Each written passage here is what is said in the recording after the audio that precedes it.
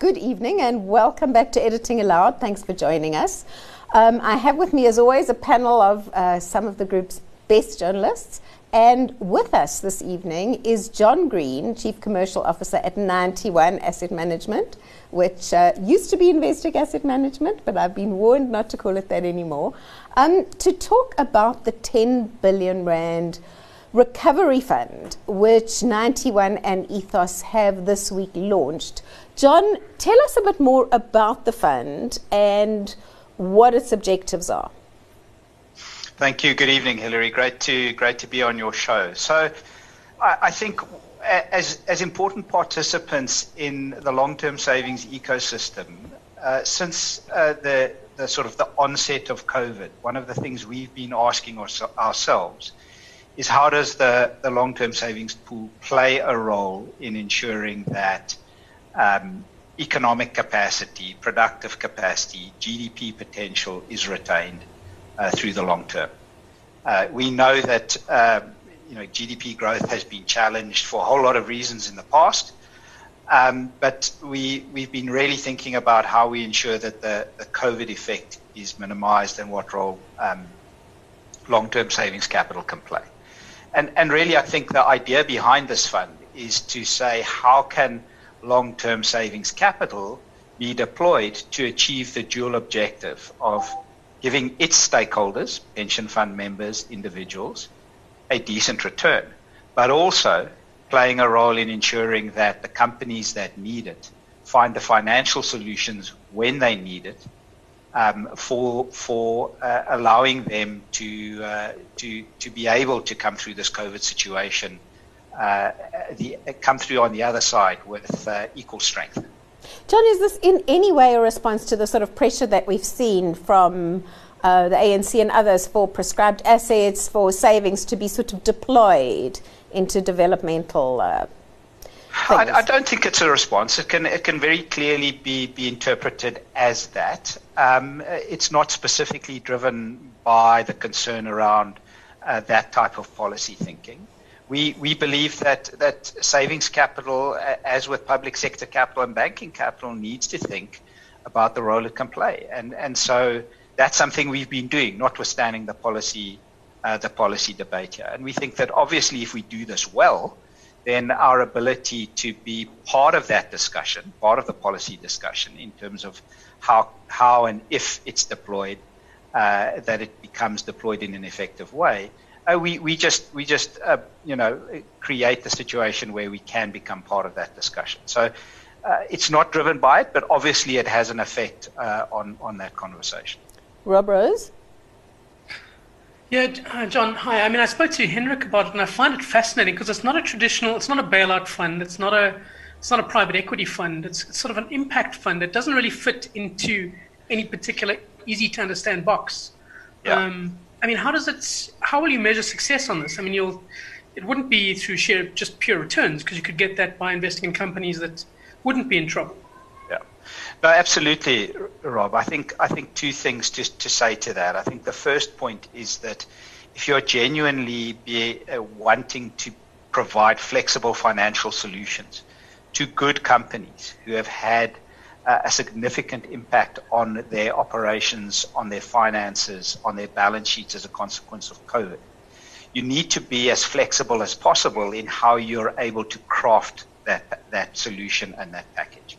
And as a consequence, we've said this is not a fund that fits into a particular box. We want to have the flexibility to be able to invest across the spectrum, from debt to equity, from public to private, in order to be able to be really responsive in the right way to the specific situation that we face in terms of the companies that may need this kind of financing support.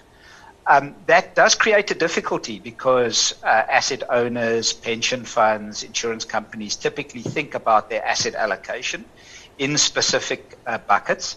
And so this is something different to that. Even in the private and public space, they separate, and then even in the debt and equity space, they separate. I think we've seen the reaction, and we've spoken to a number of potential investors. Clearly, this is something we're engaging with the asset owner community extensively on. I think the reaction at first instance is, yes, it's difficult to put in a bucket. But then, off the basis of understanding what we're trying to do, there's deep recognition that this is something they need to think about differently. So I don't think that in the end that will present, an uncrossable hurdle.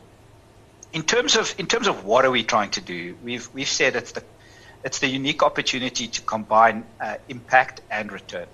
We want to deliver a decent return to the stakeholders, and we think a decent return is in the region of cash plus 4, cash plus 5.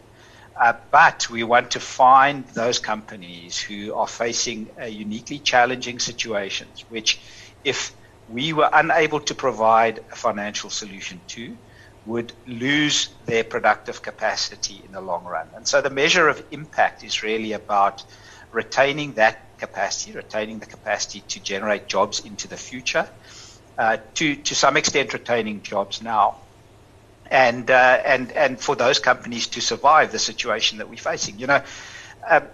If you think about it, when the COVID situation started, the first predictions of 2020 GDP growth was minus 6%. It very quickly went from minus 6% to minus 10%. And now there's some argument around whether it'll be minus 10 or minus 12. Now, just think about that. I mean, that's a minus 4% GDP move in a couple of days. And if we had, historically been speaking about a 4% reduction in GDP, we would all be turning circles in our seats thinking about what the impact would be on the economy. And that's the fundamental point that we're concerned about here, is that we've never seen a 10 to 12% reduction in GDP. We've never seen the impact of that on the real economy. We've never seen the impact of that on companies and their balance sheet and their financing. And we want to be ready, and we think that impact is going to start coming now. It's not in the first month, it's not in the second month, it's in the third month, fourth month, fifth month that companies start feeling that really aggressively. And we want to be able to be engaging ahead of the time, such that these companies are not cutting their capacity in a way that is permanently a problem. And so that's where we say there's this combination between impact and return. Whenever you're accessing the pension fund savings pool, you need to think about the members as well, and you need to think about the ability to give them some kind of return. And we think here this is a really good combination. Lukhanyo? Well, I was also quite interested in terms of the size of companies. I think you're looking for companies with a revenue above 300 million, and a lot of the funds before, they've all been below that. But obviously, you're excluding the big companies that can sort of raise funds within the market on their own. Did your research show there was this missing middle there that was sort of not getting any kind of assistance? Absolutely. I think we really want middle, and we're really worried about the rapid deterioration of some of the financial positions of those companies as this COVID situation continues, and as the management and operators in those companies begin to get a real sense of how much and how long it's going to take to be able to chart a course through to the other side of COVID, the new reality, if you like. And we think that sweet spot is really in the small and mid-cap space, above 300 million. Above 300 million will sound a lot to a lot of people. I know 300 million is the ceiling for the loan guarantee scheme that the government has backed the banks to extend. Above 300 million to a lot of people will sound quite a lot. Is that what sort of typically, where does that fit into the economy, and how big is that market? How many firms are in that kind of scale? That's a good question. Rob will probably know the answer better than me. But I mean, 300 million turnover businesses, you're looking right at the bottom end of the main board, I think. So this this is not, and obviously it's dependent on margins and profitability. But if you make a reasonable assessment around that, that's, you know, a listed business that's you know, not in the high end of the number of stocks in the all share is going to qualify. So I think the first point to make. I think the second point is to say that, you know, the large caps, the top 40, maybe the top 60. I mean, those even more, the top 70. Those businesses have the capacity to develop their own solutions.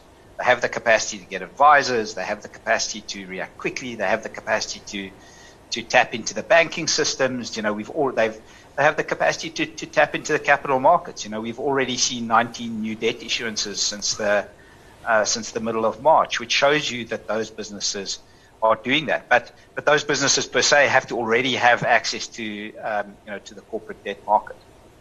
So we think that's the sweet spot.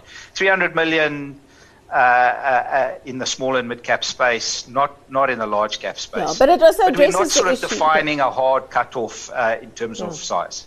But it's also, I suppose, addresses. I was going to ask you, how does this compare, very quickly, John, because we're running up to the break now. How does it compare to some of the other initiatives that have been launched by the private sector, the Oppenheimer Fund, the Rupert Fund, and so on? This sounds like it's in a larger company space.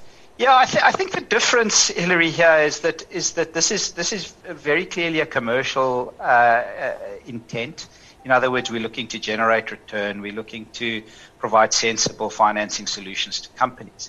Some of the other funds have really been focused on a disbursement to a particular need. Solidarity Fund, for example, very clearly focused on dispersing, you know, medical equipment and ensuring that the health system is properly ready to deal with the pandemic. So I think in that sense, this is different to those. And then within the commercial space, I think we've seen sort of differentiation by asset class and typically by size. There are one or two funds out there that are looking to the small micro end. So we know that many of the small micro businesses are suffering most in the COVID scenario. And there's some that are looking specifically to a type of asset class. Debt typically has been the one. So we've kind of come in the middle of all of that. John, I'm going to stop you there, but thank you very much for joining us, and good luck with the fund. I wanted to turn now to our economy, and Rob Rose, the Financial Mail cover story this week on government's inability, as it were, to get the kind of relief that it's promised out to the populace. Tell us a bit about your cover story and what you have looked at. Well, we went and interviewed a couple of the people who are essentially stepping in where government has failed to feed groups and feed people who should be getting government aid but aren't. And then explored the wider issue of you know, government has made these notional promises to society, but because of various issues, including red tape, hasn't been able to deliver. And I mean, to some extent, that's partly why the private sector has come in so strongly. I think the Solidarity Fund, or the 91 Fund we talked about. I mean, I think the private sector and I think individuals realized that the government had capacity issues long before this, and just because COVID arrived, you know, they can make all these promises, but it doesn't deal with the capacity issues necessarily. And I think it's exposed a lot of departments, social welfare, for example. You know, you could get by beforehand by being late for a couple of weeks with your payments, or, you know, avoid paying your government suppliers by 2 weeks, but you can't do that now. And I think, you know, the stakes that John talked about, you know, minus 10% and figures go up to minus 17% GDP this year. I mean, the stakes are really high, and you can't afford the kind of level of bureaucracy and government ineptitude that we have seen. Warren, do you get the feeling that, in a sense, the private sector is doing more in South Africa than it has done elsewhere to combat the crisis? Yes, Hilary, I think so. I mean, if you look at the contributions just the Oppenheimer and the Rupert and the Motsepis led, I don't think there's been donations like that, even in the US, on the level that we've seen here. And obviously everyone understands the huge inequality here. So, you know, when these people step up and do it, you know, it's almost expected of them. But what really struck me was when we did a bit of work on the feeding schemes. And one of the stories we covered was Dow Stein's commitment to feed the whole of Diepsloot, which is a town just to the northwest of Johannesburg. And just to put it into context for you, so he's 200 million rand in only providing food to the communities of Diepsloot and those around Steyn City. And the budget for the department, the social development department for the food schemes during COVID in April was 44 million rand. So in effect, we saw the complete citizens were almost completely reliant on non-profit organizations and the private sector to step in and provide the feeding schemes that are necessary to prevent widespread starvation. I think it's going to change a little bit. I think the government's increased its funding to that. But I mean, just think about that for a second. There are government feeding schemes, but in terms of the increase of the hunger that has been brought about by the lockdown, it was almost entirely up to the private sector to provide the gap that we've seen. And so, Warren, it's not just it's not just a funding issue. I mean, it's been a capacity issue. And Lukhanyo, it's not just the it's the social grants, it's the food parcels, it's the unemployment insurance fund, which only last week started processing applications for May.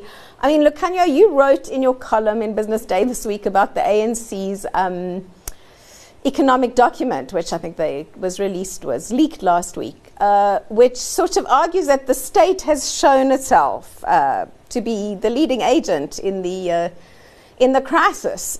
You didn't seem to think it had done anything of the sort. What has the state shown us in the crisis? No, I think speaks to that. I think the ANC, they've got the debate the wrong way around.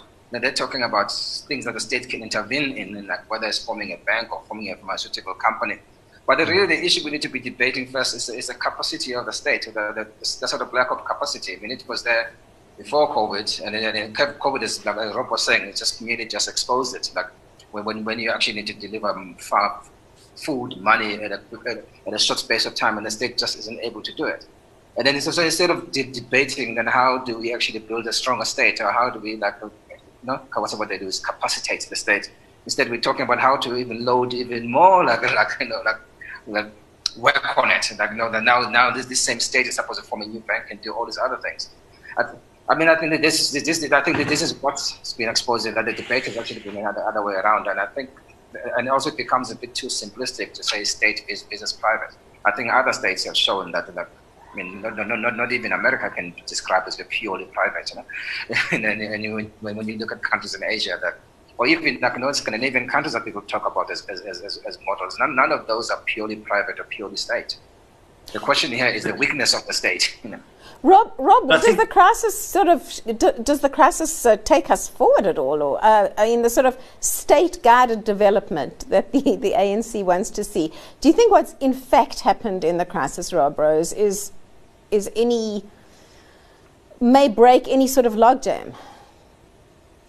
I mean, the ANC talked about how this was a good time for introspection, which I think is right. But then, like Lukhanyo says, they misdiagnose the answer.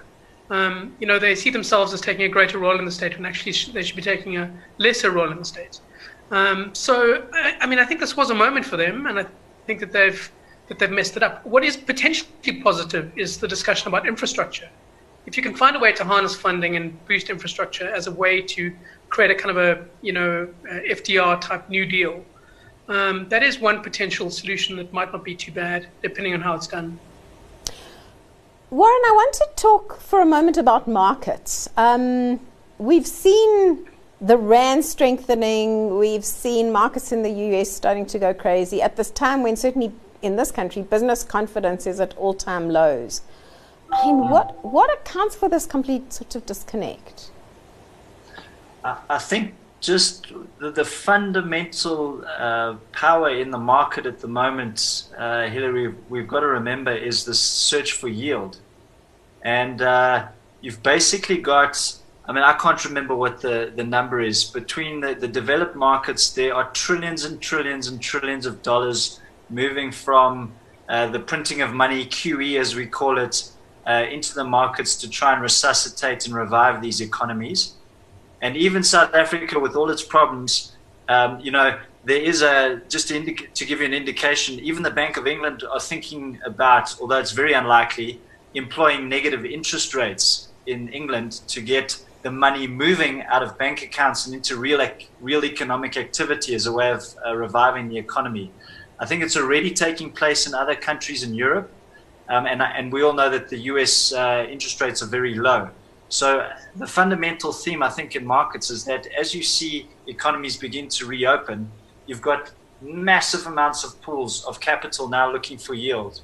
And even for a country like South Africa, with all our problems around our budget and our economic growth, if you can, if you're sitting in New York and you can get a yield hedged out from forex risk at 4% per annum, that is a very attractive proposition, and I think that is a lot of the power that's going to be driving markets for many months going forward. A stronger rand, Lukhanyo, is that good for us? Not that we wanted to see it at 18, 19 to the dollar, but... Well, I suppose the key thing we always remember, Hillary, we're still talking about the rand. I think that's down something like 18% since like the start of the year. I mean, I think we're just below 17 now. And I think on the last day of December last year, we were like on 13.99. So we've had quite a big depreciation to start with. So it's all relative, right? And I mean, now our bond yields are back to basically where they were before the Moody's. I think we're just below 9%. I think we were put about 9% then. Of course, it shot up in the midst of the Moody's and the lockdowns to something like 13%, 13.3, I think it was, on the 10-year bond yield. I mean, that is, when you see where inflation is now, even at 9%, we're talking about inflation. The Reserve Bank thinks inflation will average 3.6%. Some analysts are saying less. They're saying it like maybe breaching the lower end of the target. So if you're still getting a bond yield at 10%, I mean, that's still quite attractive. A good yield. I suppose the worry, though, is like on the stocks market is what happens from here. Like I think Rob and I think as Julieta were on last week about whether you should be celebrating or be worried about the fact that your pension is doing better than it Rob, what are you thinking this week? Should we be celebrating or worrying? Definitely worrying. I mean, the stock market is totally crazy. I mean, there's no alternative. It's the Tina moment. There is no alternative, so that's why money's going there. But some of it looks a little crazy. And does it? I mean, and it makes the sort of what's happening in the real economy look even more difficult and sad. We're almost 2 weeks now into level 3. Rob, how has the back to school, back to work gone? Are we getting the sort of upside that we might have hoped for? I mean, I think it was always going to be difficult. It's the same as when you lift a lockdown. It doesn't mean your demand floods back. It's the same as, you say that people are going back to work, but a whole lot of people aren't going to go back to work. The fact that we're still doing this interview on Zoom, this TV show on Zoom, illustrates that it isn't just, you press a button and suddenly it's all back to normal. So I think it's going to take a lot longer.